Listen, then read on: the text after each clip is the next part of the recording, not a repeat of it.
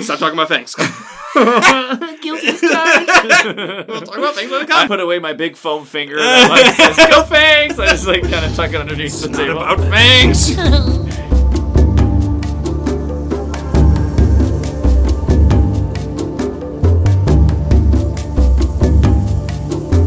Welcome to the Kindred Spirit Podcast, a show all about the board game Spirit Island. Here we'll talk about analytics and strategies within the game, as well as a plethora of other topics that can be found within it. Today we wrap up this little Jagged Earth miniseries about our first games with all the new characters. So that means Trickster and...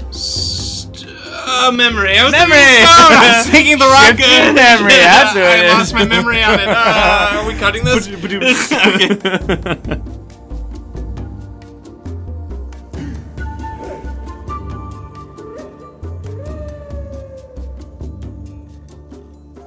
Alrighty, for those of you who care about behind-the-scenes stuff, we actually just filmed our intro. And so, to those of you who follow us on Facebook, what you just heard probably sounds familiar because it's something you heard many, many weeks ago. So, that's like a little fun thing. If you want to go see what this looked like, go check the Facebook. And if you guys already did, then this all sounds familiar. So, it's a fun little thing. That is Easter egg almost. Yeah, Easter egg, there you go. It's kind of cool whenever you think about these shows and movies that have behind-the-scenes stuff. Like Parks and Rec has a really good behind-the-scenes stuff. Maybe it's the deleted scenes I've really watched that are funny. It was kind of funny because when I was on set just a few months ago, there's this one guy with a camcorder. And I was like, what are you doing? He's like, oh, I'm just doing behind-the-scenes stuff. I'm like, oh, hey, sweet. So, like, that was the guy. Like, that was the dude. So, it's kind of cool. You're recording while people are recording stuff. Mm-hmm. Is, I don't know, kind of like that out-of-box, third-person kind of approach to the whole thing. Anyway, last we left off, we had finished up on Volcano, Stone, and Finder. So, today we are wrapping up the last two of the new 12 with Trickster and Memory. That's why it's Stone on the mind, because we were just talking about Stone. Yeah, well, it's true. Drop Stone. Dude, have you ever done a thing where maybe you're listening to something on the radio while you're typing something or writing something? Oh, yes. And you'll say something and then you'll accidentally write it. Type it out. You're like, oh, wait, no, I gotta go back and like change your notes or something. I'm very good at saying what I think I'm saying, but someone's like, what do you mean? Like, you say a completely different word? It's true. I do that all the time. It's a weird feeling. It's hard to type a thing, write a thing, speak a thing, or think a thing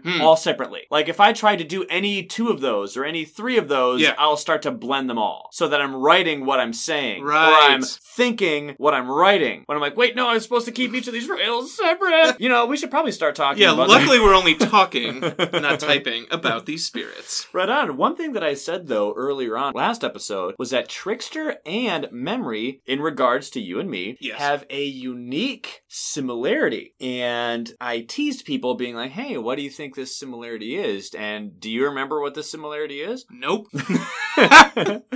We each said that both Trickster and Memory, Trickster for you, Memory for me, are probably going to be our casual fun character to rely on. You said that Trickster would be your, you know what, this game isn't too hard. This is a casual game. I'm just going to relax, kick my feet up. I'm just going to have a fun game with Trickster. No stress. There you go. And that's the exact same thing I said about Memory, like in our texting conversation. So these are what are probably going to be our casual characters. These are going to be the characters that we frequent in casual games. Alrighty, Trickster. This was arguably the character who I was the most wrong about. Oh. I thought it'd be a lot more random and a lot more spontaneous, a lot more difficult to predict. And to be fair, there are a lot of things that are like that. But one thing I wasn't considering was the fact that Strife is a unique form of defense. And it's a defense in the fact that you're targeting one individual dude at a time and strifing them so they do no damage. So it is kind of a defense spirit, but not like with defend cards or in the normal way that you would think about defense. But in the fact that you're preventing damage from individual sources, then you could be stopping a lot of damage. And what's cool though is unlike most defend cards, and we've spoken about this in the past before, is strifing people gets around bonus damage. So if you have an adversary or a scenario that's increasing the damage that a bad guy is doing to you, you can negate all of it. Yeah. Because it's not defending the damage that's coming coming in. You're just changing that value to 0, which is really cool. So I think that that's something that I need to kind of remember for myself for specific adversaries, because that might carry this character into some higher rounds and the higher difficulty stuff for my own mental things. So interestingly enough, Trickster is our only pick 2 growth option guy in Jagged Earth, which I thought was kind of interesting, but whatever. I was telling you, the pick 2 growth option, it's almost misleading where I think I can do more, but it's basically, instead of a double growth, I can just grow once and then pick up power card. I think I'm doing so many things when I grow, it's weird. And then I gain energy. It's but most bears can grow and gain energy. I know, when you look at the growth options of a character that can only pick 1 at a time versus the growth options of someone who can pick 2 or 3 at a time, it's all right, look at the guy who has 1 growth option that he can pick at a time. Each option does 3 things. Yeah. Put a presence, gain an energy, and get a power card or something like that. Or a bunch of things. Yeah. And then you look at these guys, I can pick 2, sweet. One is just add a presence. Another one, gain a power card. Oh.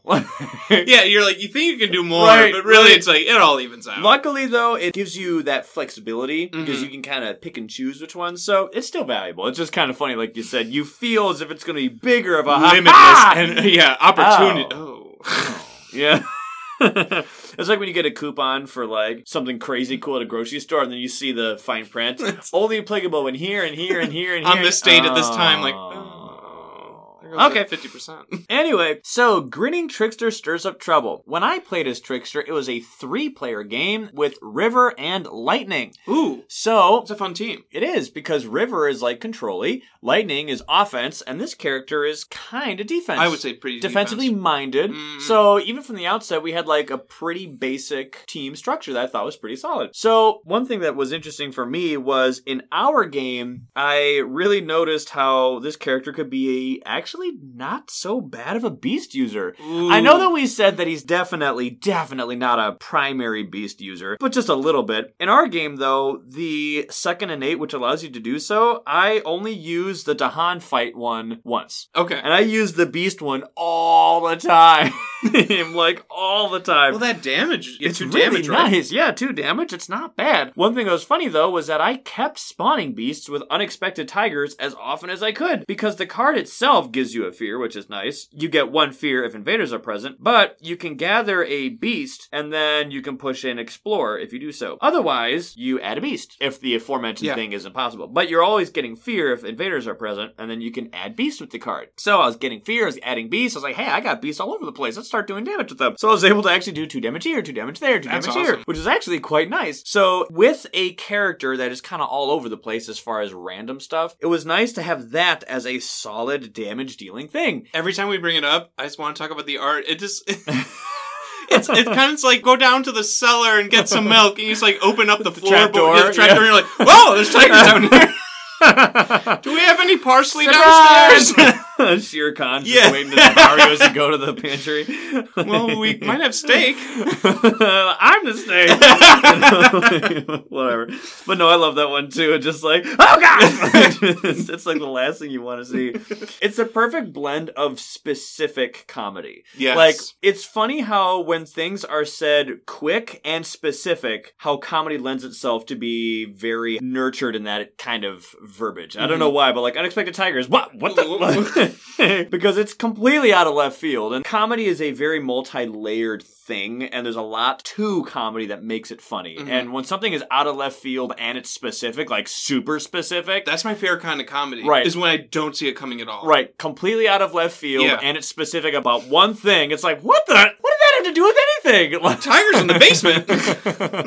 For instance, I was just playing Borderlands today, and the narrator said, for no reason, the characters thought about whales and how cool they were. My character's whales are awesome! I want to get a whale further on in life. Anyway, and they moved on. What? It's just the that randomness. Had absolutely nothing to do with the current situation. But anyway, Unexpected Tigers is very much like that. That's a funny card. So going along with Grinning Trickster, easily, my favorite combo that this character can pull off is the Impersonate Authority, Incite the Mob combo. Oh my word, it is so great. So Impersonate Authority says, add a strife. That's it. Cool. You pick a target, you strife them. Incite the Mob says, one invader that is strifed deals damage to other invaders. Then, one fear per invader this power destroys. That's crazy. So, I would always use the first one to add a strife. I would put that on a city. Nice. Strife a city. Then, Incite the Mob, one invader that is strifed deals damage to other invaders. Well, we all know that cities do 3 damage, so I would always pick a city that also had a town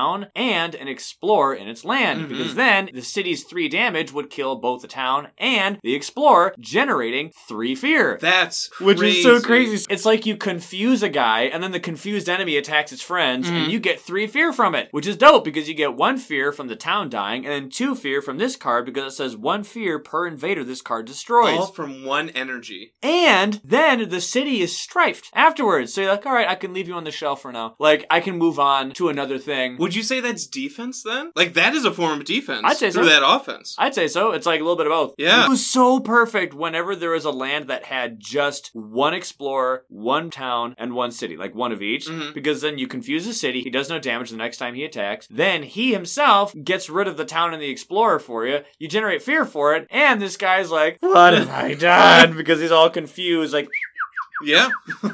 like the Tweety birds, swirling around his head like Warner Brothers style. But, oh my word, and both of these cards, Impersonate Authority and Incite the Mob, are slow, and they have range 1. What this means is they're the same speed, and they have the same range, so it's very easy to remember. If you can perform 1 card on a spot, then you can do the other card with the exact same spot, because it has the same requirements. So if you can do 1 somewhere, you can do the other one at that same spot, which is just really nice. That comes up a lot, too, because some places start with a city or a town, and then an explorer comes, where you're going to have 1 town, 1 city, 1 explorer. I find that happening a lot in the game. Yeah, I do too. Especially in early to mid game, when things aren't out of control yet. Oh, yeah. So that situation, like that combo can be pulled off pretty early, pretty quickly. I quickly discovered that Let's See What Happens and Overenthusiastic Arson are iffy and risky cards. Oh no! Obviously, these are the ones that are the most risky. You don't need to play a game to figure that out. You can come to that conclusion just by looking at them. So, Overenthusiastic Arson says, destroy a town. This card is 1 energy and it's fast. And you can just blow up a town, which is really nice. And this is something that Lightning would like to have, because he's just like, that cheap? I'd like that too. I was going to say, is that the cheapest card to destroy a town? Because Lightning's maybe? is 2, I think. Shatter Homestead, you mean? Yeah, Shatter Homestead, that's 2 energy. And then the Wildfire one is also 2 energy,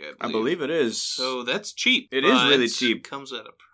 Asphyxiating Smoke for Wildfire, yep. Yes. But regardless of what the truth actually is, because I'd have to check to see... Fact check me. Editing Ryan, fact check me. Editing Ryan here. There are 4 cards in the game currently that, for the same amount of energy as Overenthusiastic Arson, can also blow up a town, with the specific wording of destroy a town. Those being Steam Vents, Drought, Prowling Panthers, and Scour the Land. Each of those have the capability to destroy a town. Of course, there are others as well that are cheap, in this instance, that are 1 energy or less, that could also perhaps destroy a town, but they can do it simply in the form of doing enough damage to kill a town. But that's not the exact same as destroying a town with the verbiage, destroy a town. So, there you go. Back to you guys. Either way, however you slice it, this card is very cheap and awesome as far as its speed. Quick and fast and cheap for what it does, destroying a town, which is really nice. However, after you do so, you have to discard the top minor power from the deck, and if it has a fire element on it, you gain 1 fear, 2 bonus damage, but you blight the land. So what this means is when you use this card, it could be at like a level 1 or a level 2. The level 2 does more damage and fear, but it also hurts you. But you don't know which one you're getting. So there's a 50-50 chance that this card will do 2 damage, a fear, destroy a town, or a 50% chance that it just destroys a town. The former also adds a blight, which is not cool. I want to ask, when you played Trickster, did you blight the land? Only once. Okay. I used this card, I think, 3 times, and we got lucky twice. Nice. So this is one of those cards where it's like, all right, guys, I'm going to blow up this town because I really need to get rid of this town. Yeah. Let's just see what happens.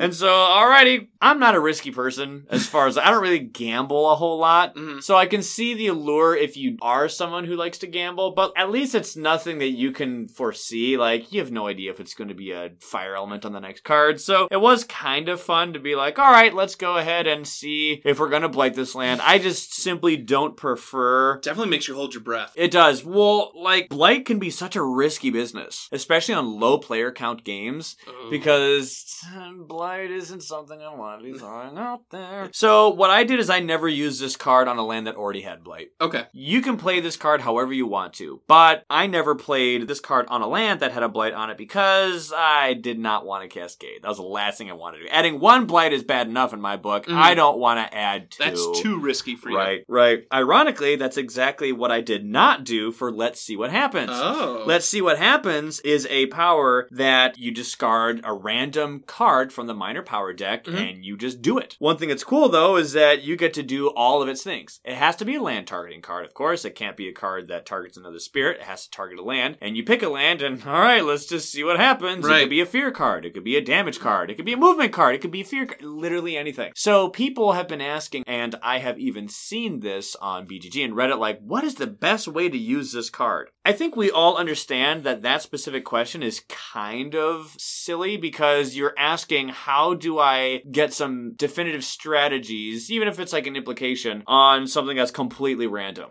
You are staring at the face of random trying to make it work to maximize your statistics. I think we all understand, though, like with that question, it's all a gamble. There's no definite answer, but there's probability on things. Right, there are probabilities on things. So, you know what? One thing I want to do is I kind of want to get into like the nitty-gritty stats. Like, I might just take a day and just look at numbers. How many defense cards are in the game? How many attacking cards are in the game? How many of them are minors? How many of them are majors? And so if I did that, maybe I could go and weigh the statistics with those stats in my head. But basically, there's two ways that I used my decision making on this card. There are two pillars that my strategy with this power rested upon. Okay.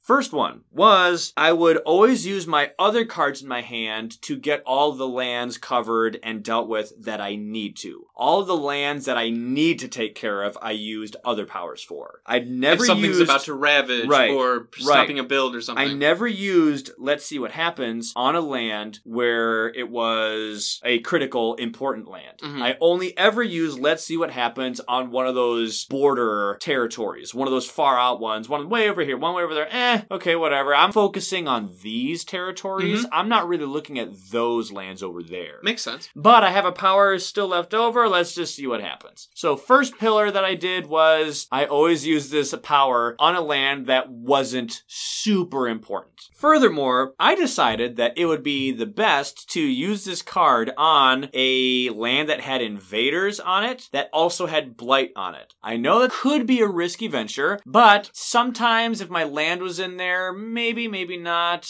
You know, I know that this card allows you to ignore range. One of the things that I didn't have for my second strategy with this power is I didn't usually prioritize a land that I was in as far as like range requirements because this power gets around range requirements. Which is cool. Not required. Yeah. So what I always did was I was always picking lands that preferably were blighted and preferably had invaders in it. So if they did fear, cool. If they are movement, maybe I can get some Tahan in there. Maybe I can push some other bad guys around. Yeah. If it's damage, I can hit the bad guys. If it's a blight removal card, pow, I can remove the blight. Yes, I know that there are blight adding minors in the game. Few and far between. But I think they are few and far between. I didn't think that was really all that bad. So... And another thing you can do, which is not cheating, is look through the discards. And if there's like a lot of the blight ones, what's the Embers? Haunts the Embers or something? Oh, Land of Haunts and Embers. Yeah, that one and a couple of the other ones. Drought. If those are already discarded, you're like, oh, well, higher chance of not blighting. Furthermore, cleaning up messes is a drag is a special that this character has that says that after one of your powers removes a blight, you have to destroy one of your presents. However, if you remove a blight as a result of the Let's See What Happens power, ignore this one.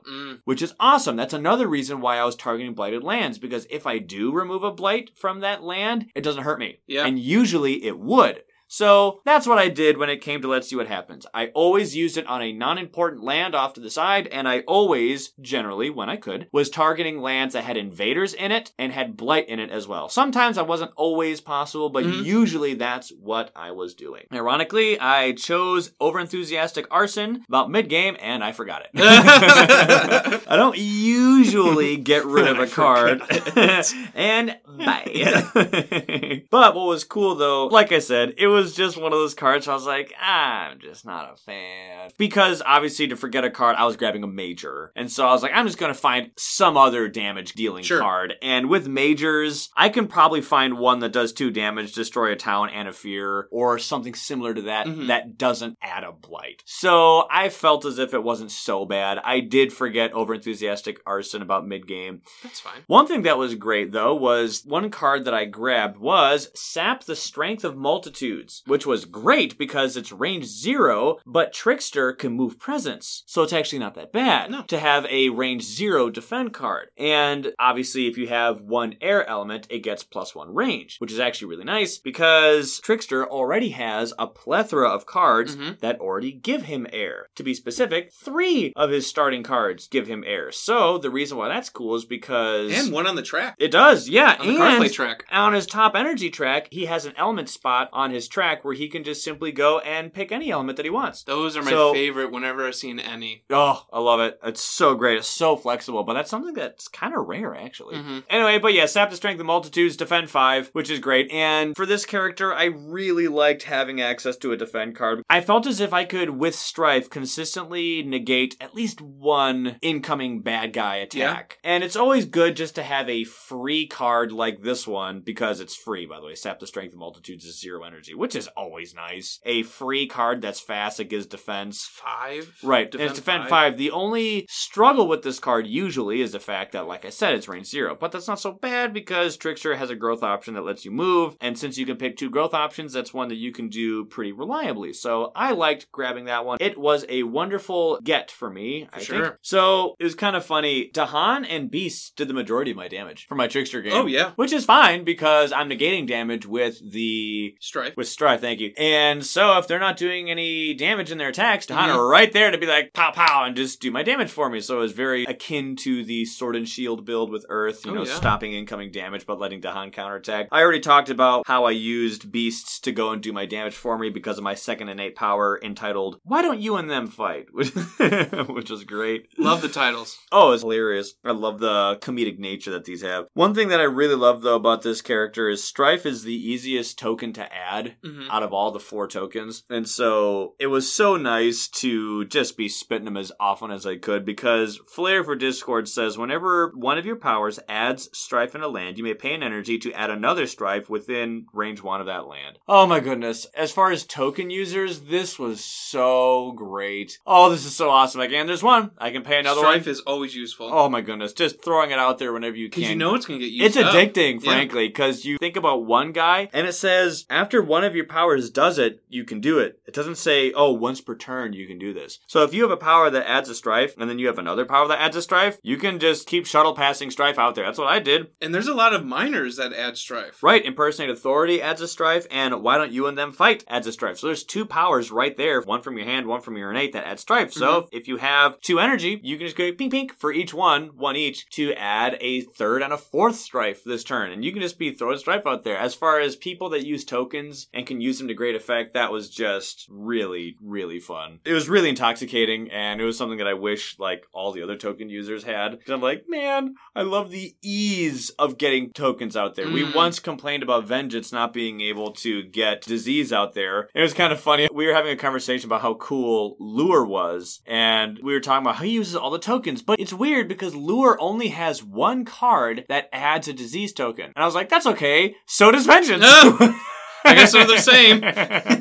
Oh well, so at the end of the game, I actually grabbed Infestation of Venomous Spiders. That's the one I love that card! Yeah, that actually won us the game in ours. And that's a major. It's creepy, too. It is a major. Creepy. That's the one that replaced Overenthusiastic Arson. Okay. For me. And that works works perfectly, because that adds a beast token, doesn't it? I believe so. It skips invader action or something? It does. I can't quite remember everything it does, but it has a lot going on that card. You can move beasts, you can add beasts, you can skip invader actions. You can cause fear. Did I mention that yet? Yeah. You can do damage with it. So there's a lot of things you can do. Yo, editing Ryan, help us out. I got you, fam. Infestation of Venomous Spiders. It is a fast power that requires 4 energy. It gives you 4 elements: air, earth, plant, and animal. It can be up to range 2, and it comes from a sacred site. Your target land needs to have invaders in it. It says, add 1 beast, then gather up to 1 beast. For each beast you have, generate 1 fear to a maximum of 4, and invaders skip 1 action in target land. If you have 2 air, 2 earth, and 3 animal elements, after this power causes invaders to skip an action, deal 4 damage. Alrighty, there you go. Back to you guys. Seeing how I was already a somewhat beast-using, beast-moving character, it actually was really nice for me to kind of take advantage of my beasts and get more damage because of them. Yeah. So for our game, it was ironically, coincidentally, the card that finished the game for us, killed our last city. So nice. I'm like, ugh, that's like really creepy to think about, all these venomous spiders coming in and destroying a city. Like, it's like the new Mandalorian episode. Oh, spoilers. Sorry. Oh, dude. I was like throwing up the whole time. That was so gross. Bonafide arachnophobe here. I hated that. Yeah. It was like Alien. It was terrifying, but it was a good episode. It was. It was like a bunch of head crabs all over the place. Yeah. From Half-Life, or if you prefer Ridley Scott's Alien series, there's a bunch of facehuggers just all over the place. Just, ugh. Anyway, great card. That's the one that replaced Overenthusiastic Arson. So there was my experience with Trickster. Definitely someone who, it's funny, since I forgot that card, I was starting to limit his random stuff. I built him more towards a defender. Orion build. It's like you've tamed Trickster. I tamed him, that's right. It was out of the wild. But he was surprisingly fun. And I enjoyed the comedy, and I enjoyed being able to easily put Strife out there. It was a lot of fun, so. Nice. How was your time with Trickster? Trickster, utter blast with. It's becoming one of my favorites from Jagged Earth. We all know how much I like some of the other spirits, but Trickster, again, surprised me as well, because it was lower on my list, too. I don't think it was 2, it was like 9 or... Mine was dead last. Yeah.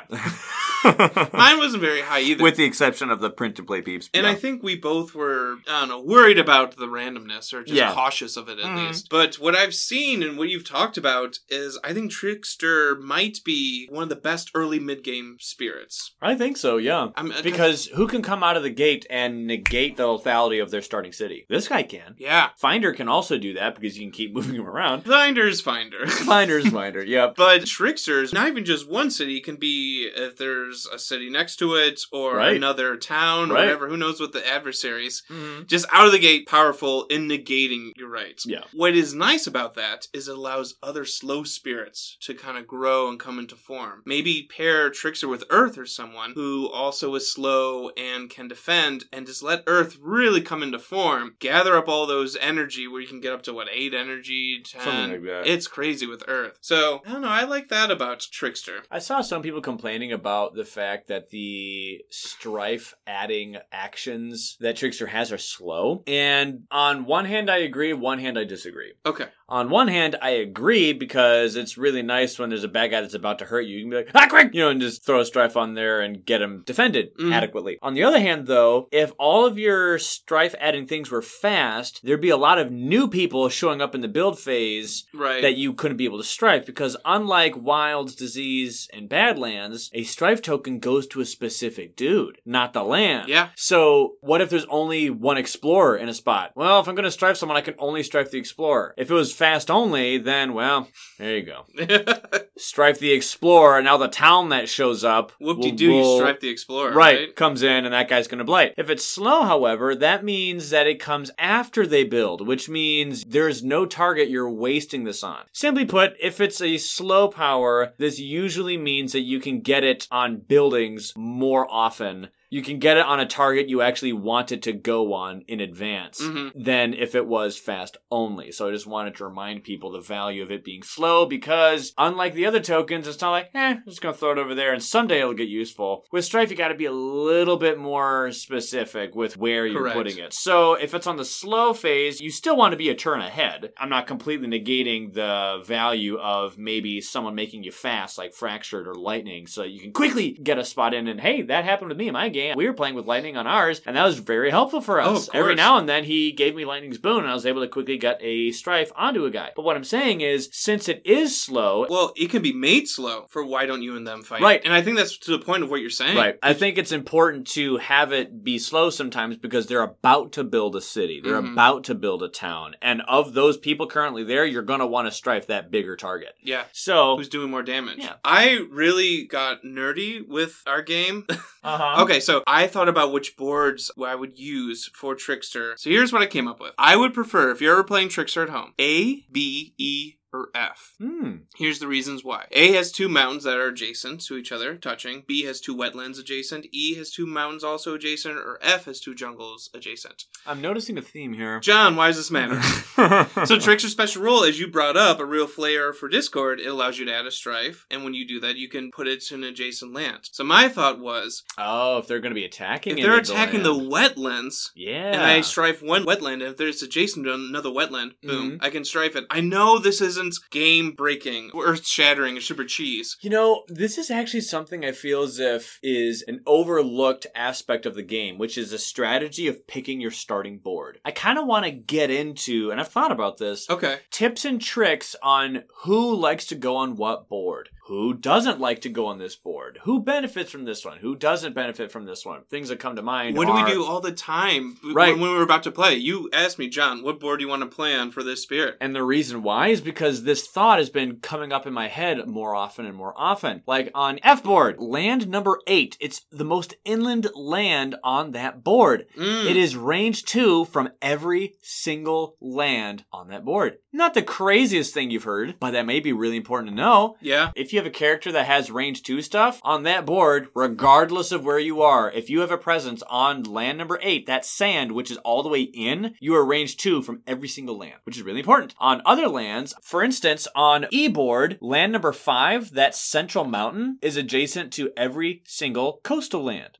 So, Lure likes that one. Wow. Because you can grab people from each of those lands. So, I kind of want to do a deep dive someday on this. That would be fun. Right, and D board is really good for coastal land users because D board has the northern wetland goes all the way across the top. Perfect for ocean. Yep, ocean likes that one. River likes that one. I know some people don't like D board because it's the only board in the entire game that has 2 of the same kind of land on the coast. It has 2 coastal wetlands. It is the only board in the game that has the same kind of land twice on the 3 coastal lands. It can just get swingy for me. Yep, and it's like I said, these are the considerations. So you're talking about having certain boards that are good for Trickster because of this adjacency thing. Yeah. I think that is a definitive thing that you can point to that's actually a good strategy. I wonder if we can do that when we're talking each spirit and we go over the analysis Yeah. of just like top boards. Because what you were saying about F board, highest number sand, that's where lightning starts, and Shattered Homestead is range 2. Yeah, it is. So for lightning, that is perfect where you can get to every single land. Right. Just from Shattered Homestead. You have access. So that's kind of cool. That that's is a cool. thing to consider. Back to Trickster. Back to Trickster. But yeah, I like to do the same thing. That's probably why we were friends or we get into this game so much. We think the same things. Like, I'm thinking through my board. I'm going to take you all on a little journey. Let's go. I told Ryan, I'm going to talk a long time about Trickster. That's fine. Little background on me. When it comes to, like, gaming, I am a completionist. I don't know if same. you like to do this. I do every quest and every RPG and collectible and stuff. Like, when I see on a mission, I collected 13 out of 14 collectibles, restart the match. Like, I can't. I must get all 14. Hidden audio files or side missions or achievements. You're like, must get it all. Regardless of how insignificant of a thing it is, I have to see it. Okay, so why am I talking about this? There's so many tangents. Over the summer, Spirit Island came out on Steam officially. Because we were playing it a little bit beforehand, like the early access. Right, because the early access peeps, we had access to it when it was in its alpha stages on and the beta ground stages. room floor. I know. You told me about that. That was so cool. Yep. So I obviously have played it and continue to play it as it's been officially released. And when it was officially released, there were achievements to come out with it. One of them was defeating the adversaries at level 6. So I was just like, okay. All right. Crack your knuckles. Let's bring on the pain. Right. So that's what I did the whole summer. We're going on vacation to the beach, bringing the laptop. Dude, that's hilarious. It's true. It was COVID, right? We weren't allowed to go out anywhere. We were either at the beach or at the hotel. You've sent me so many pictures over this past year, screenshots of a game you had here, screenshots of you had a game against there. I'm like, dude, you play it all the time. Like, oh yeah, working at home, it's great. Every now and then when I have a break at work, I'll just go ahead and do a few turns and do stuff. Waiting for reports to run, or right, yeah, and especially like over the summer. If you're printing something off of the printer and you have like 5 minutes, quick, turns into 45. Well, what am I supposed to do with Earth in this land? But no, it's something that you can Alt-Tab to and just kind of work 100%. on. Because you have a desk job with a computer in front of you, so this is something you can do. I can't. I'm more of a blue-collar kind of work, so I can't do this. But you do, and so this is something that you can kind of, like I said, just Alt-Tab, beep, beep, beep, It's beep, becoming beep. obsessive. But hey, it's a silver lining of the job that you have. Right. It just, an opportunity that you can take advantage of. A breather in the day. Mm-hmm. So I did it with Brandenburg, Prussia, Sweden, and England, because it only has the base adversary. So it's kind of like this addiction, like, well, I want to do it with everyone. Right. It's like, but there's more. There's so much more. So like, it's like this checklist. I did it with England. I did it with France. I did it with so-and-so, Brandenburg, all these people. So France, Laura and I were staring down the gun. And to those of you who listen and also follow the Reddit, I posted this to the Reddit. So this is a little query of just like, who would be your top 4 team to bring against the toughest version of France? Mm-hmm. Trickster kept coming up. I'm thinking like big boys, right, like Keeper and Fangs is usually up there. Yeah. No, it's like Trickster kept coming up. And I was so shocking. I just called this spirit an early mid game. Mm-hmm. Nothing late game. Like, why do we think... So is Fangs. Stop talking about Fangs. Guilty as charged. We'll talk about Fangs when it comes. I put away my big foam finger and like says, go Fangs! I just like kind of tuck it underneath the table. Not about Fangs. So Slave Rebellion is an event that has to come up with France. Yep. And it involves, for stages 1 and 2, on each board, you add a strife to a town. After finishing this event card, you draw another one. Mm-hmm. So it's good. You add strife, which, like, oh, that makes sense. It ties in. But on stage 3, on each board, destroy 1 town, add a strife to any 2 buildings. Then every invader takes 1 damage per strife it has. Oh, perfect. So it's like this add strife, and if you have a strife user. It gets silly. Yep, you can get a lot of extra damage out there. And you have to plan it. You have to put it as like the 4th event to come up. So you can kind of plan ahead and be like, oh, we're 2 away. I can reclaim here or something, and I need to get impersonate authority. So our team was River, Trickster, Stone, and Ocean, and Trickster did some heavy lifting. Really? Yeah, it was... Okay, Ryan, have you ever seen the Disney cartoon Atlantis, the Lost Empire? Dude, it's like my 3rd favorite Disney movie of all time. Alright, well, the people don't know that. It's on my shelf right over there. There's the poster when you walk in. The people at home don't know this.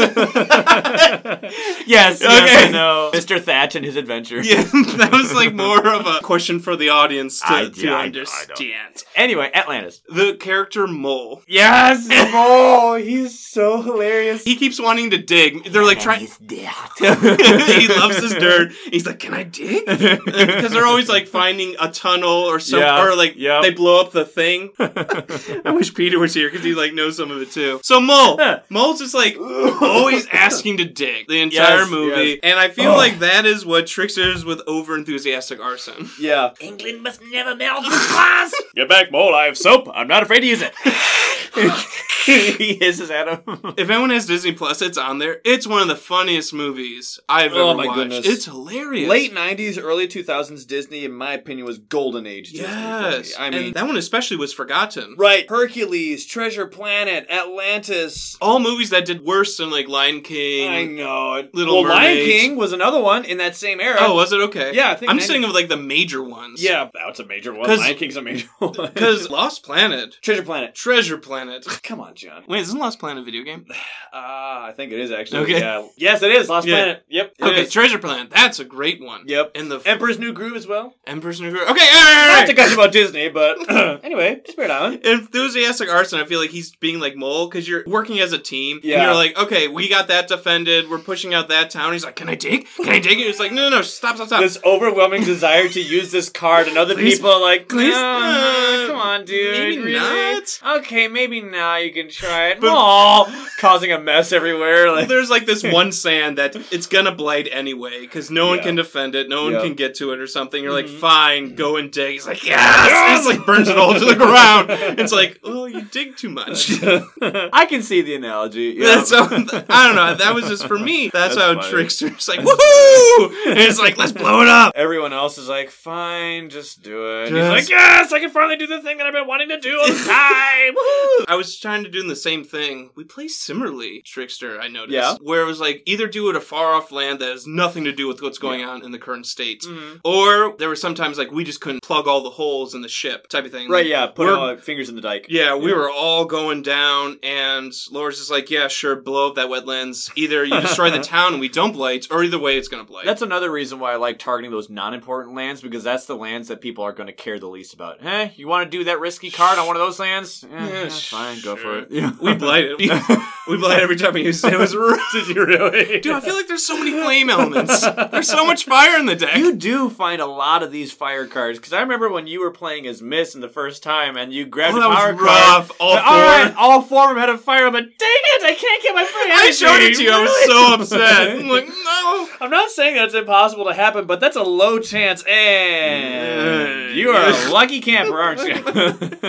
Yikes. Well, I agree with Incite the Mob just being so incredible. It's the one fear per invader, I think. Oh, it's perfect. Is what boosts it to another level. You want to be targeting a city with Incite the Mob. 100%. Oh my goodness, yes. Alright, so this is a callback to one of our earlier episodes. You had spoke on playing Earth and picking up no new power cards. Do you remember this? Yes, we were talking about doing a challenge where you play as a character where you only have their starting hand. Did you almost do that with Earth, or what was the story? I accidentally did that one with both Green and Earth. Okay. Multiple times, where I just had my starting hand the whole time. That's crazy. And I never grabbed a new major. Wow. Ever. So, I think it's really doable, and I think that you can do it like a purist and just never do any cards. No majors or minors, just straight up ignore gain new power cards. Whoa. I still think I can do it with Green I would love to see Earth. that. I think you could, because you play them exceptionally well.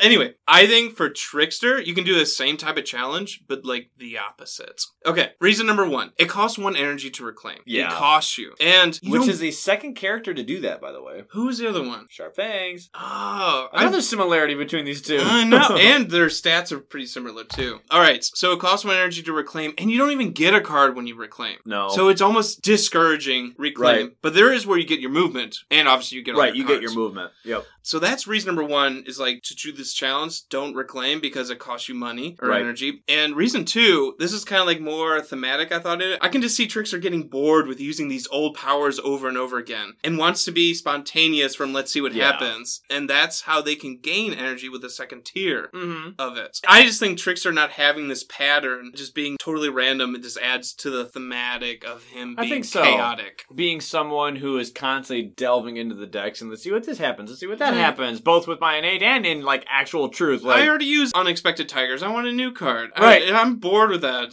Tigers thing. It fits the lore of that character somehow. That you go and are constantly trying new things. That didn't work. All right, whatever. Moving on. It doesn't really dwell on one spot. Because the way you get money from getting cards is the second tier of let's see what happens. You may forget a power card to gain the just use power card to your hand. It doesn't go to your discard. And you gain 1 energy. Right, you're just cycling cards. You're just cycling cards, but you're gaining something new that maybe is super useful. One of them, I was playing Let's See What Happens, and Call to Migrate came up, which is gather 3, and push 3 Dahan, and has fire element, air element, and animal element. So it has all the elements that Trickster uses, and it's like, okay, I'll gain this to my hand, and I'll gain an energy, and I'll use it all the time. And because, like you were saying, this is more of a sword and shield defensive type spirit, with that strife and defense, you need Dahan. You can use them with your presence track, you can move only 1. So sometimes you're like, I kind of want to get 2 in there to take off the city or something. Right. So that was just perfect. I also think just picking up new random cards really goes into why don't you and them fight, because you have so many different options to trigger those with all those elements. Yeah. So say you can either get air, sun, fire, or animal. Any of those can trigger something in that innate.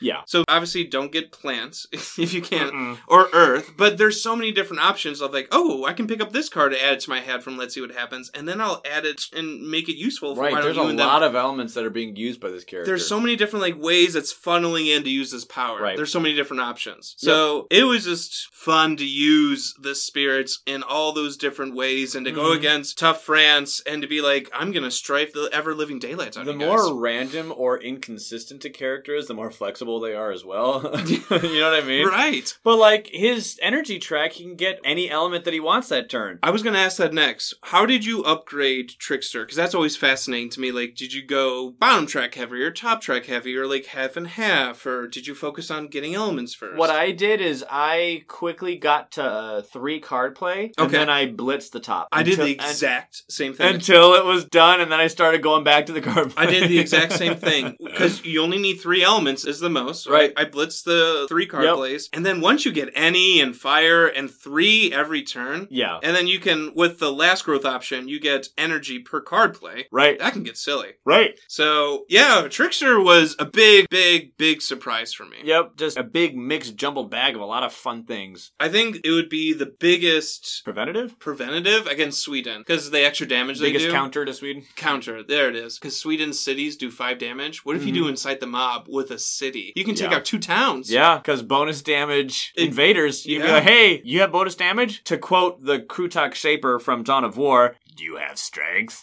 It will be good to have that strength. And when he captures it, uses it. And, it would be so good against Sweden. That would be like, okay, say you have 2 towns and an explorer. That's 5 health. Strife a city, have them do the damage. Yeah. That's 5 fear. 2 fear. That's a lot of damage. From a 1 energy card. No, seriously. That's what I meant by when I said this character could be surprisingly effective against certain adversaries. Yeah. So. Obviously, other adversaries might make Trickster weaker, but I see some possibilities here. So this was a really fun spirit for me. Yep, very fun. This guy totally overtook Vengeance. Okay, you know what I mean? Like, what I mean by that is, like, on my mental plane of thought. We just need to play this guy a little bit more to calibrate exactly how effective he is here and there and whatever. So, Trickster, very fun. Love Trickster. Yep. On to Shifting Memory. Shifting Memory. Oh boy. My first game with Shifting Memory was 4 months ago.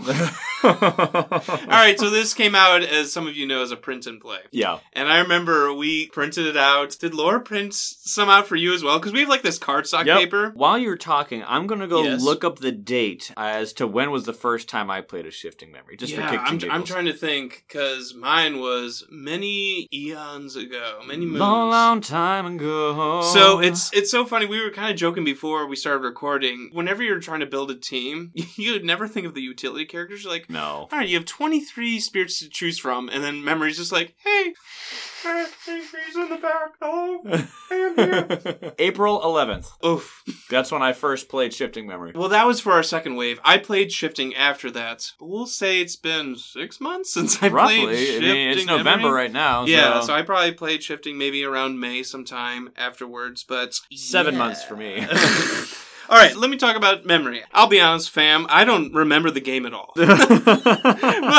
Hey, you're being honest. I don't remember the specific. I'll talk about the emotions. Okay. What I felt. There you go. What I think is great about Memory is the allowing others to be them best selves. Yeah, being able to teach other people, shuttle passing elements out there. And I have this written down. Like you said, Ryan, this spirit is a teacher. A giver. You called it that. Because sometimes the competitive in me wants to know the stats at the end of the game. Like, well, I gained more fear than you. Yep. I blew up more towns. Yep. And it's just like, well, it's not about that. Right. Did we win or did we lose? Because obviously, as we have all talked about many times, it's a cooperative team game. And Memory is not about that, like, flexing life. At least for me, because I know there's different ways to play Memory. The life of a supporter isn't one where it has a spotlight. Yeah. There's this cool quote that I heard when it comes to effectively playing as a support character in any game. Doesn't have to be a board game. Could be a video game, perhaps. Yeah. Where it was, I don't need the spotlight. You can have the spotlight. Mm-hmm. Just understand that you got that spotlight because of me. Because of me. You got there because of me. That's all I need. That's the only thanks I need. I don't need to have all the glory. You can have it. I don't need all the attention. I need you, Mr. Person who's in the spotlight, to understand you got there because of me. Can you do that speech every time I play Overwatch and a Genji main's yelling at me for me to mercy to heal him?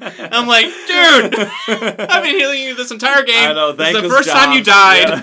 Thankless jobs. It's a thankless job. Yep. But that's how memory is. I want to play memory again very soon. Yeah. For sure. Mm-hmm. Because we had talked about, I don't think on the podcast, just like in texting, of early major strategy. Right. Of like, go for a major turn 1 and then 9 energy the next turn and then Mm-hmm. just play it. And I think that would be fun. I did not play memory that way. I didn't play memory as this like big baddie. It was more of, like you said, a giver, teacher, giving other people elements. I think memory would be perfect for major power users. For like a keeper or an earth, where you can give them the elements to trigger those thresholds. Yep. Because I want to try Immense Lightning, and that's the one where it cuts back on Lightning's card plays, but it gives it more energy, and you can kind of like get elements as well. Fun fact, just as a little side note, I heard from someone just the other day that Immense was originally intended to be a aspect that could be applied to every character. I think I saw that as well. It was a general purpose aspect, and it's just simply put, the people that have the most card plays are going to be characters that can use it the best. So they just said, because it's not really tied to Lightning specifically. No, it's just kind of, this effect neuters card play, but makes your powers a lot better. That's not necessarily a Lightning specific thing. So I was like, I thought that was interesting. I was like, it's very interesting. I did not know that. I think it could make the storm bigger or something. I guess. More immense. I thought at first it was a fun way to completely change the character because Lightning is fabled for his speed, right? Oh, yeah. That's why he has speed manipulation and he has the highest amount of card play. No one can naturally get up to 6. Fracture Days can get to 7, but only for a turn when he spikes the growth options in that very specific way. Right. No one can get to 6 card every single turn. But Lightning can because Lightning is the fastest. So I was like, oh, haha, look at this. They're taking the fastest guy and making him a slow guy. That's fun. Like, that's as far as I thought, but I didn't know. And, like, a big minor power user of Lightning. Like, you never want more than 1 or 2 energy. Right. Zeros is what I'm looking for in the minors when I'm playing Lightning. Such a greedy boy. Trickster's also another greedy one. Fella. But, yeah, memory, I kind of want to play, like, a major power themed team, for sure. Like, Earth, because Earth kind of struggles with card plays as well. So it's like, here, buddy, here's a couple extra elements to get that threshold, or to trigger that amazing innate. Right.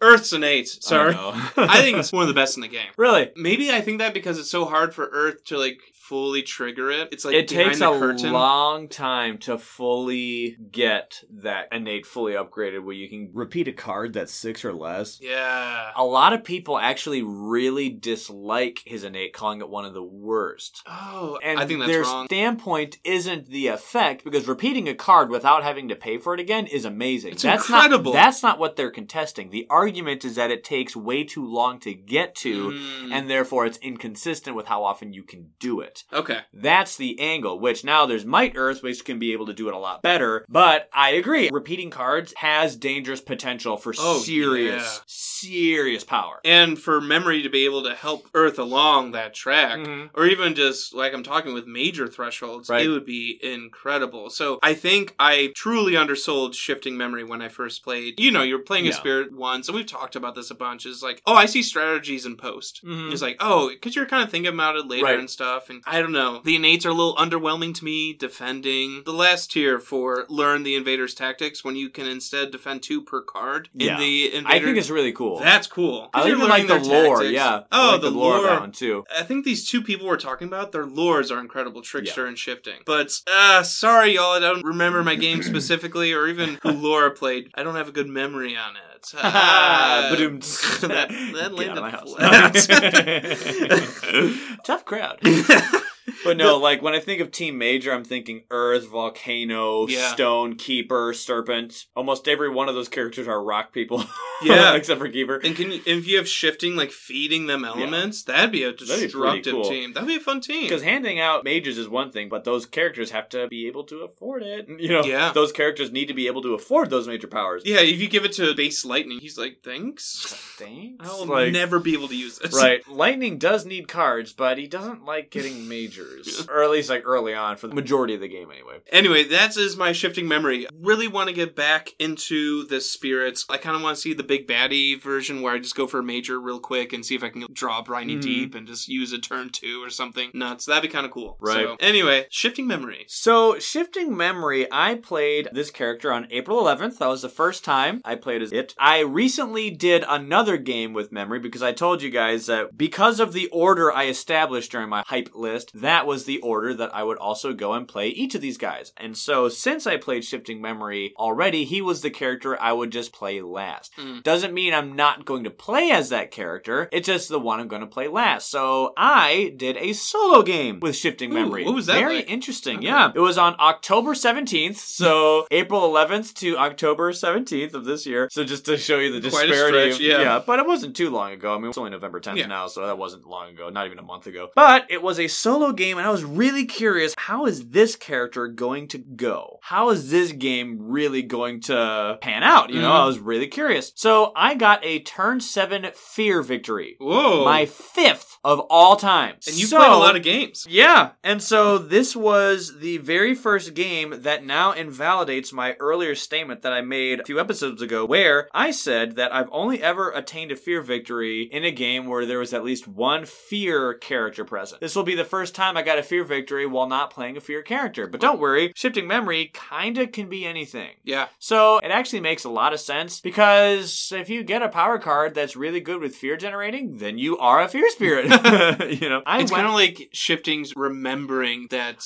they used to be a fear spirit, or like the lore of it. Yep, you've just been through the cycle of activity and dormancy so many times. You're an ancient spirit. You've done this cycle so many times that in one of your lifetimes, you've done this strategy before. So that's kind of cool. Anyway, what I did was I went for majors right off the bat. Now, I think with Shifting Memory, there's two approaches. You can go for majors off the bat, but you can do it majors while doing your energy spiking action, or get majors while doing your presence upgrading path. Because like most rock characters, you can go and get a presence every single turn. And this character is no different. It's just you also have a 4th energy spiking growth option where you can just get 9 energy. That's the highest. So, do you want to go and grab a ton of energy and a major so you can do that major all the time? Or do you want to just grab nothing but presence and try to do kind of halvesies, do half and half? Because if you do half and half, that means you can reach your ridiculous late game potential that this character has. More on that later. Anyway, all this to say, I did the latter. Okay. I did the one where it was do half and half. So, what I did was, on turn 1, I grabbed Winds of Rust and Atrophy. Wonderful card, only costs 3. This is a card that is famous for downgrading people. It's the only way that you can downgrade people that I know of without having Lure or Shadows Flicker like Flame on the team. So, it's the one that just gives a fear, defend 6, and downgrade a building, which is really, really nice. And I was able to use this card on turn 2, which was fantastic. It was really nice being able to just generate fear and downgrade bad guys right from the start. I love being able to downgrade stuff for the purposes of terror level things. You know, we need to get rid of towns or cities, wherever you can be like beep boop, beep boop, beep boop, and just like I downgraded him and downgraded that guy and downgraded this city, which is really fun. So I was able to get that card really early, and I was very glad that it was cheap. For a major, 3 isn't so bad. No. So it wasn't too bad as far as like energy cost, so I didn't feel bad that I wasn't doing my energy. Did you downgrade your starting city? Oh, yeah. Oh, yeah. That's insane. So automatically, there's no city there. Right. It was really nice. Getting that card early was very nice. Wow. However, on turn 3, I noticed that the bad guys were starting to pile up. And the facts about Shifting Memory were becoming apparent. Okay. The flaws and strengths of the characters were beginning to show. You know, your starting hand doesn't really affect the board much. Only 2 of your cards target lands. And of your 2 and 8s, only 1 targets a land.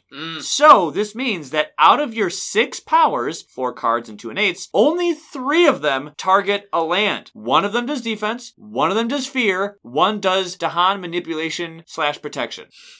This is not a lot of board interaction, guys. No. 3 of them don't even do anything on a land. Technically, yes, I know that Observe the Ever-Changing World targets a land, but that one just gives you element markers. It doesn't do anything. So you only have 3 powers out of 6 that actually do something. Only 1 of them does defense, and the other one does fear, which is nice, but that doesn't do anything. Like when you want to act, when you want to kill, when you want to defend, when you want to move, when you want to block. Oh, fear card. Great. Okay. You can look at the fear card. Yay! And then the other one gives you Dahan protection and we like our manipulation. Yeah, it's true. But that protects the Dahan. That means Blight's coming in, baby! Because up to 2 Dahan don't get killed the next time they would. That doesn't do anything about the land. And when you're playing solo with only 2 Blight to work with. Right. All this to say, this character's starting capabilities to affect the board are actually quite bad. Ugh. I'm not going to say they're marginal. It's bad. This is actually below average, I would say. Okay. Sure, your other cards are doing cool things, which is prepare element markers, give element markers to a friend, give other people powers. This is all cool. But as cool as that is, at the end of the day, you're not doing much. No. Which is why you need to go and grab those majors to really grab some cool effects. So on turn 4, I went for another major. This is so weird hearing Ryan say this, y'all. I know. Because you never do pull majors. At least this early. Sometimes you do. It's like 2/3 in. I think this may be the reason why this character is like a casual spirit for me to play as for funsies. Because it's so different, you know. This is something I want to try because it's so different, but I say casual because when push comes to shove, this isn't something I've experienced with. So give me my high card play minor power specialists when crap hits the fan and we're playing for serious. But when we're not playing for serious, playing with new people, I'll play this guy. It's okay there. Anyway, so on turn 4, I went for another major, and I found Paralyzing Fright. Yes! Oh my gosh! Almost broken solo play. Oh my word! And the threshold's easy. The threshold for Paralyzing Fright is so easily accessible for memory. It uses the elements he already uses. Wait, describe the card if people don't know it offhand. So it uses air and earth. And just like you said, it is so incredibly powerful for a solo game. Incredibly strong. It's a credible card just in general. So Paralyzing Fright gives you an air and an earth. So that means that it's 2 air, 3 earth threshold. It's actually more like 1 air, 2 earth threshold, which was pathetically easily for me to trigger with shifting memory. But Paralyzing Fright says, for fear, invaders skip all actions and target land this turn. Then, if you hit the threshold, it's 8 fear instead. So, remind me again how much fear it takes in a solo game to get a card. So the reason why it was so ridiculously powerful in a solo game is because in a solo game, you only need 4 fear to gain a fear card. So this means that you gain a fear card every single time you play this power. You gain 2 fear cards if you get the threshold of this power. So if you play this card with its threshold once, you get 2 fear cards in a solo game. Oh my word, I got it on turn 4 and I played it on turns 5, 6, and 7. What? Oh my gosh. So that's 8, 16, 24 fear right there. Because you can reclaim and keep growing while you're reclaiming. That's with that card alone, that's 6 fear cards. Wow. So anyway, at one point, I had 4 fear cards on deck, all at one point. Each of them resolving at terror level 3. That's incredible. So I had this really, really scary tightrope moment where I had already blighted once before earlier on in the match. And so I was like, oh man. And the reason why I blighted was because I did share Secrets of Survival, which protects Dahan, which was nice so they counterattack and kill the bad guys that are attacking me, but that doesn't do anything about the blight. And when there's only 2 blight on the blight card, it's like really, really nerve-wracking for me because I'm like, oh man. This is why I won't play Wildfire solo. Yeah. Suicide. That might be really interesting. So in my solo series, I can't wait to see how that game's going to go. I can't wait to see it either. So anyway, I was really nervous because there came a point when I was like, uh-oh. I was looking at my cards. I was looking at my innates. I'm like, I can't stop all the attacks coming in this turn. I'm going to blight once. Okay, well, let me try this. Okay, well, let me try this. Let me try this. And I was like, oh no. Oh no. I realized that I couldn't do anything to stop the next one coming in. I am gonna blight as far as like what I with my own cards can do. So I was at the mercy of the 4 Terror 3 cards that were coming in. I'm like, that's a scary place to be in. I can't know if it's gonna be okay. I don't know if I'm gonna make it. Like, oh man. That's scary. So I was like, well, here we go. And the fear cards clutched it and saved me from fighting the land. I was like, yes! Yes! And so it was like, what a relief. Because we've even talked about before how sometimes fear cards do nothing. Thankfully, though, they were each at Terror 3. So that means that there's a higher chance that they're going to be effective. Because Terror 1 fear cards and level 2 fear cards are better, but they're not as good as Terror 3 cards. A level 3 fear card is ones that have a lot of cheese. Do you have a favorite fear card? I don't know the name of it, but there's this one where the city like destroys towns and towns destroy... Scapegoats. It's amazing! Scapegoats. Especially if you get tier level 3 gosh. and then they, like, destroy explorers. And I think, off the top of my head, there are 3 fear cards are, like, my favorite. The one where invaders attack themselves. The one where you just defend in all the lands. Oh, yeah. I think it's demoralized. And then the one where beset by many troubles, I believe is what it's called, where you get a lot of defense based on tokens out there. For strife tokens, for Badlands tokens, I remember for bees, for that one. I like that one because that one gives defense in the land it's in and adjacent to that. So you get defense everywhere. Sorry, that's a tangent. Anyway, these fear cards came and saved my life. It was so relieving, and I was like... And then the next turn, I just played Paralyzing Fright yet again, and I just got a fear victory. So I didn't even need to kill everyone, I just terrified them. So with this card, and with other things, I was able to cause so much fear for a solo game. Oh, it was fantastic. This was the fastest game of Spirit Island that I have ever played. It came in to 40 minutes exactly. That is quick. Which is really quick. Within a span of 60 minutes, I had sat down, set it up, played it, won, and packed it up and walked away. Like, within a span of 60 minutes. I had 2 more hours etched out for this game. That's never happened for me. So, at the end of the game, I actually ended up with 3 majors, and every single time I learned a new power card from my growth option, I grabbed a major. Every single time. I feel as if I really needed to, because since your starting hand is not so great with affecting the board, right. You can go ahead and grab some majors without having to forget another one. And by the way, just to be clear, the official rule is when you would forget a power card from your hand, you may instead discard it. So, what was cool is I would grab a new major and then discard one of my lame ones. Yeah. I'm going to choose one of my lame ones. I say lame, I mean one of the ones that doesn't help me right now. So, for instance, Boon of Ancient Memories. Yeah, if you target yourself, gain a minor power, or you can let someone else gain a major power. In a solo game, this one's not really all that useful. It gives you plant, gives you water. I don't use that. I don't want Don't really need this one. So, I'm going to pick Boon of Ancient Memories to forget, because I got a new major power, I need to forget a card. I'm going to forget this one. Oh, I get to discard it instead. Nice. So that one I was discarding all the time, or Elemental Teachings. Luckily though, Elemental Teachings though is free, fast, and it gives you one of every element that you need, so that one's a little bit more important. But being able to just... It is fun to keep track of the elements, like that whole storing mechanism. It is cool. That's cool. It's cool. Extremely unique, obviously. Right. I only ever grabbed 1 minor, and the reason why was because it was from Boon of Ancient Memories. This is so weird. Which says, if you would use this power card on yourself, you can only gain a minor power. If you target someone else, they can get either major or minor, but if you target yourself, it has to be a minor. That is the only minor that I got. So, Study the Invader's Fears, which is one of your starting cards, was actually really good for a solo game. Okay. I was able to use it for great effect because Studying the Invader's Fears says in a land that you are in that also has buildings in it, to fear, and you may reveal the top card of the fear deck.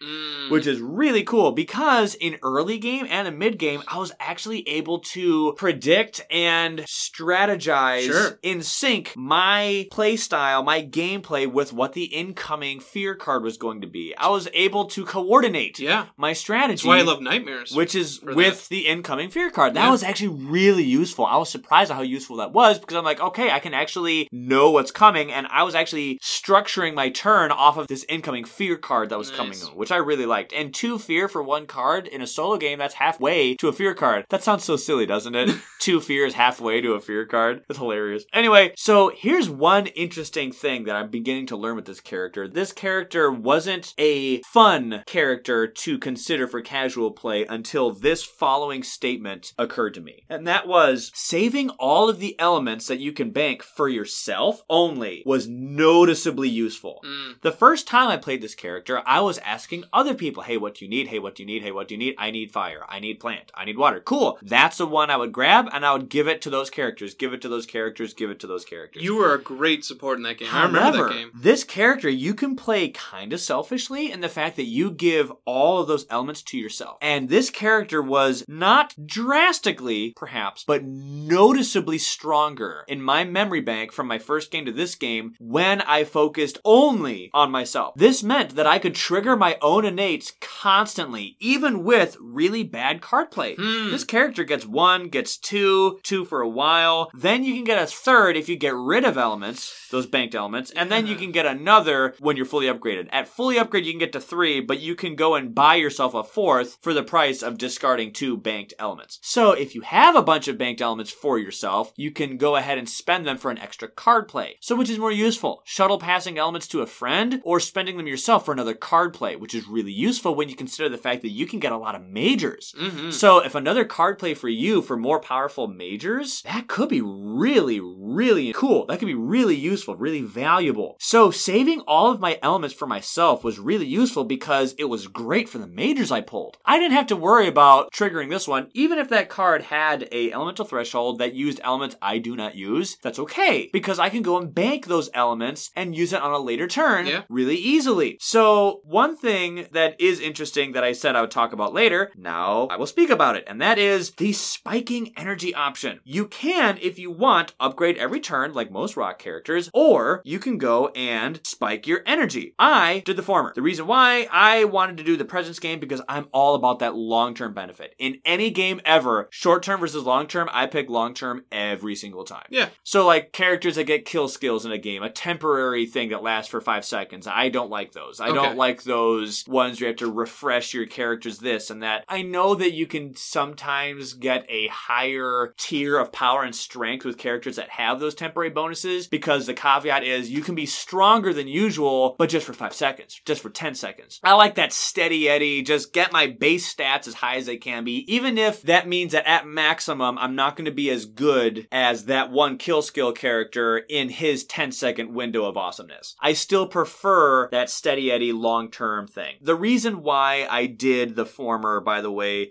another reason is because I really wanted to get that card play. What I did was I quickly got to 2 card play because having 1 card play is abysmal. Oh, yeah. Regardless of the character, what I'm about to say is true for every single spirit in the game. If you have 1 card play, I blitz getting to 2 card play first immediately. And then I start thinking about where I want to go. So I'm always getting to 2 card play really quick. I despise having 1 card play. I hate it. It's true. It's not like, I can work with it. And you hate it. I hate it.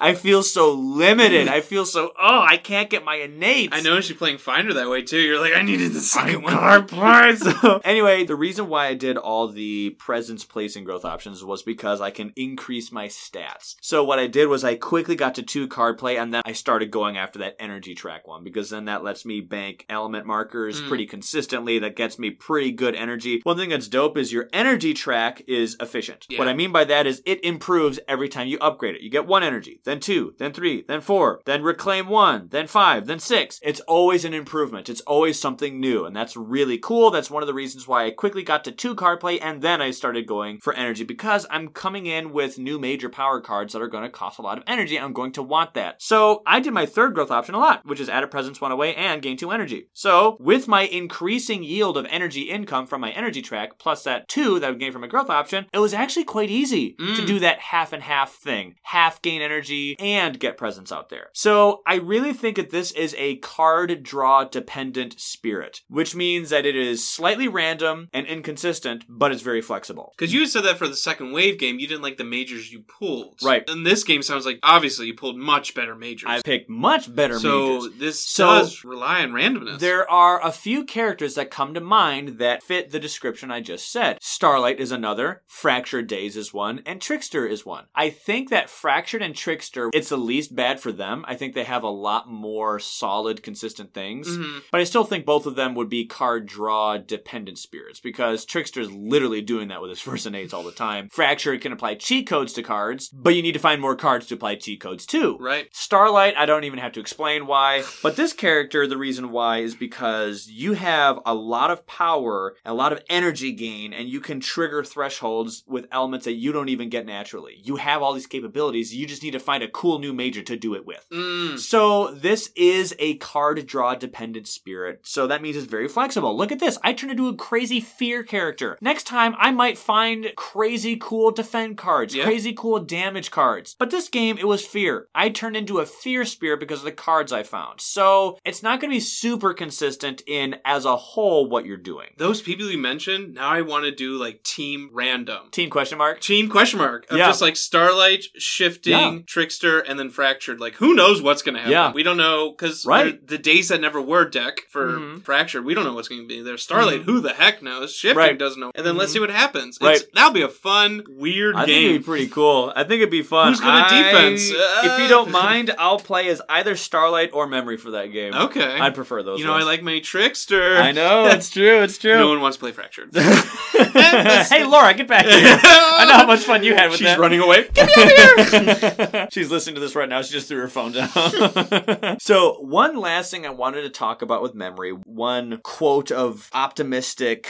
excitement with what this character can do, what this character can be. This character has dangerous late game potential. Oh, yeah. Oh my gosh. No joke. Literally, at the moment, with the 24 spirits in the game, once fully upgraded, this is the second strongest character in the game. Serpent won? Only Serpent surpasses. Late game, you get per turn 15 energy, 4 card play, and reclaim 1. Oh my word. Yes, I understand that 4th card play comes from discarding 2 element tokens, but when you're fully upgraded, you gain 2 element markers of your choice from your energy track. So if you want, you can just say, hey, those 2 wash out. You can cancel that plus 2 element markers by canceling it by immediately spending it for your 4th card play. But 15 energy a turn, 4 card play, reclaim 1. Oh my gosh. Serpent surpasses that with 17 energy and 5 card play, reclaim 2. But that's Serpent. And this is a little bit less. 15 energy, not 17. 4 card play, not 5. Reclaim 1, not reclaim 2. But you can see how similar that is. You could play 4 majors. Oh my gosh. This character could go absolute ham late game. If you have green out there that's helping this character upgrade a bit faster, or you found unrelenting growth, this character can get crazy strong. Keeper is even in the dust. Oh yeah. Stone is in the dust. Whoa. They're a little bit behind, but they would be 3rd and 4th. I think, honestly, if I'm speaking truthfully, I think Stone is probably the 4th strongest in the game as far as strength, brawn, energy gain, power. Yeah. Keeper would be 3rd, then Shifting Memory would be 2nd, and Serpent would be 1st. If you approach me with Volcano, maybe 5th. I think Volcano is in that top 5. Oh, sure. I think. And this is just my first impressions. So then why do we never think of Shifting Memory as like, high tier? I think it's because he's not consistent all the way up to that late game. Keeper is more consistent all the way up to that late game. Yes. Stone is consistent all the way up to the late game. And Serpent is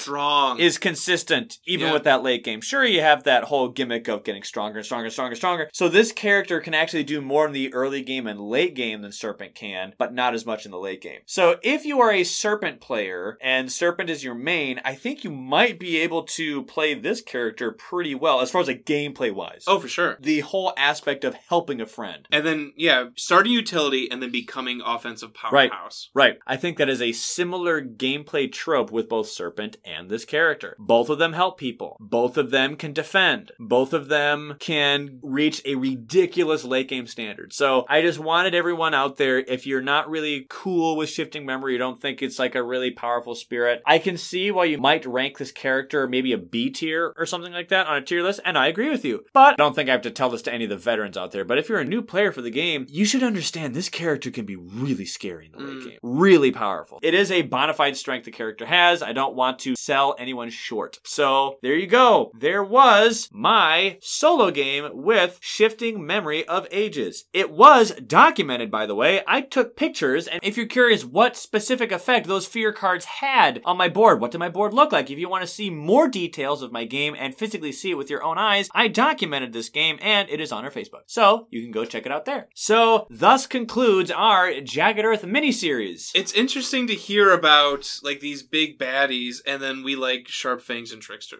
Yeah. It's just like, well, I can get 3 energy. Like I said, I like that mobility. I like you said you high like card play and the steady Eddie. Like from turn 1, you're always doing something. And always being effective, generating fear, destroying people.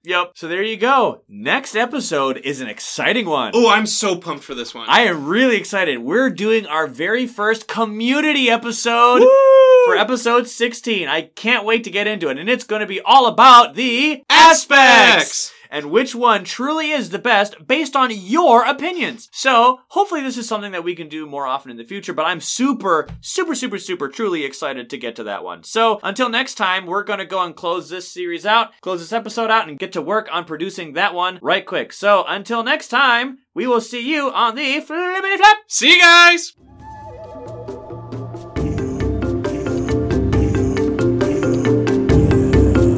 Thank you for listening to this episode of the Kindred Spirit Podcast. We appreciate you taking the time to do so. Feel free to visit us on our Instagram and Facebook page. You can find me on our Facebook page at The Kindred Spirit Podcast. To get a hold of John, check out our Instagram page at the KSP123. We look forward to hearing from you and seeing you in future episodes.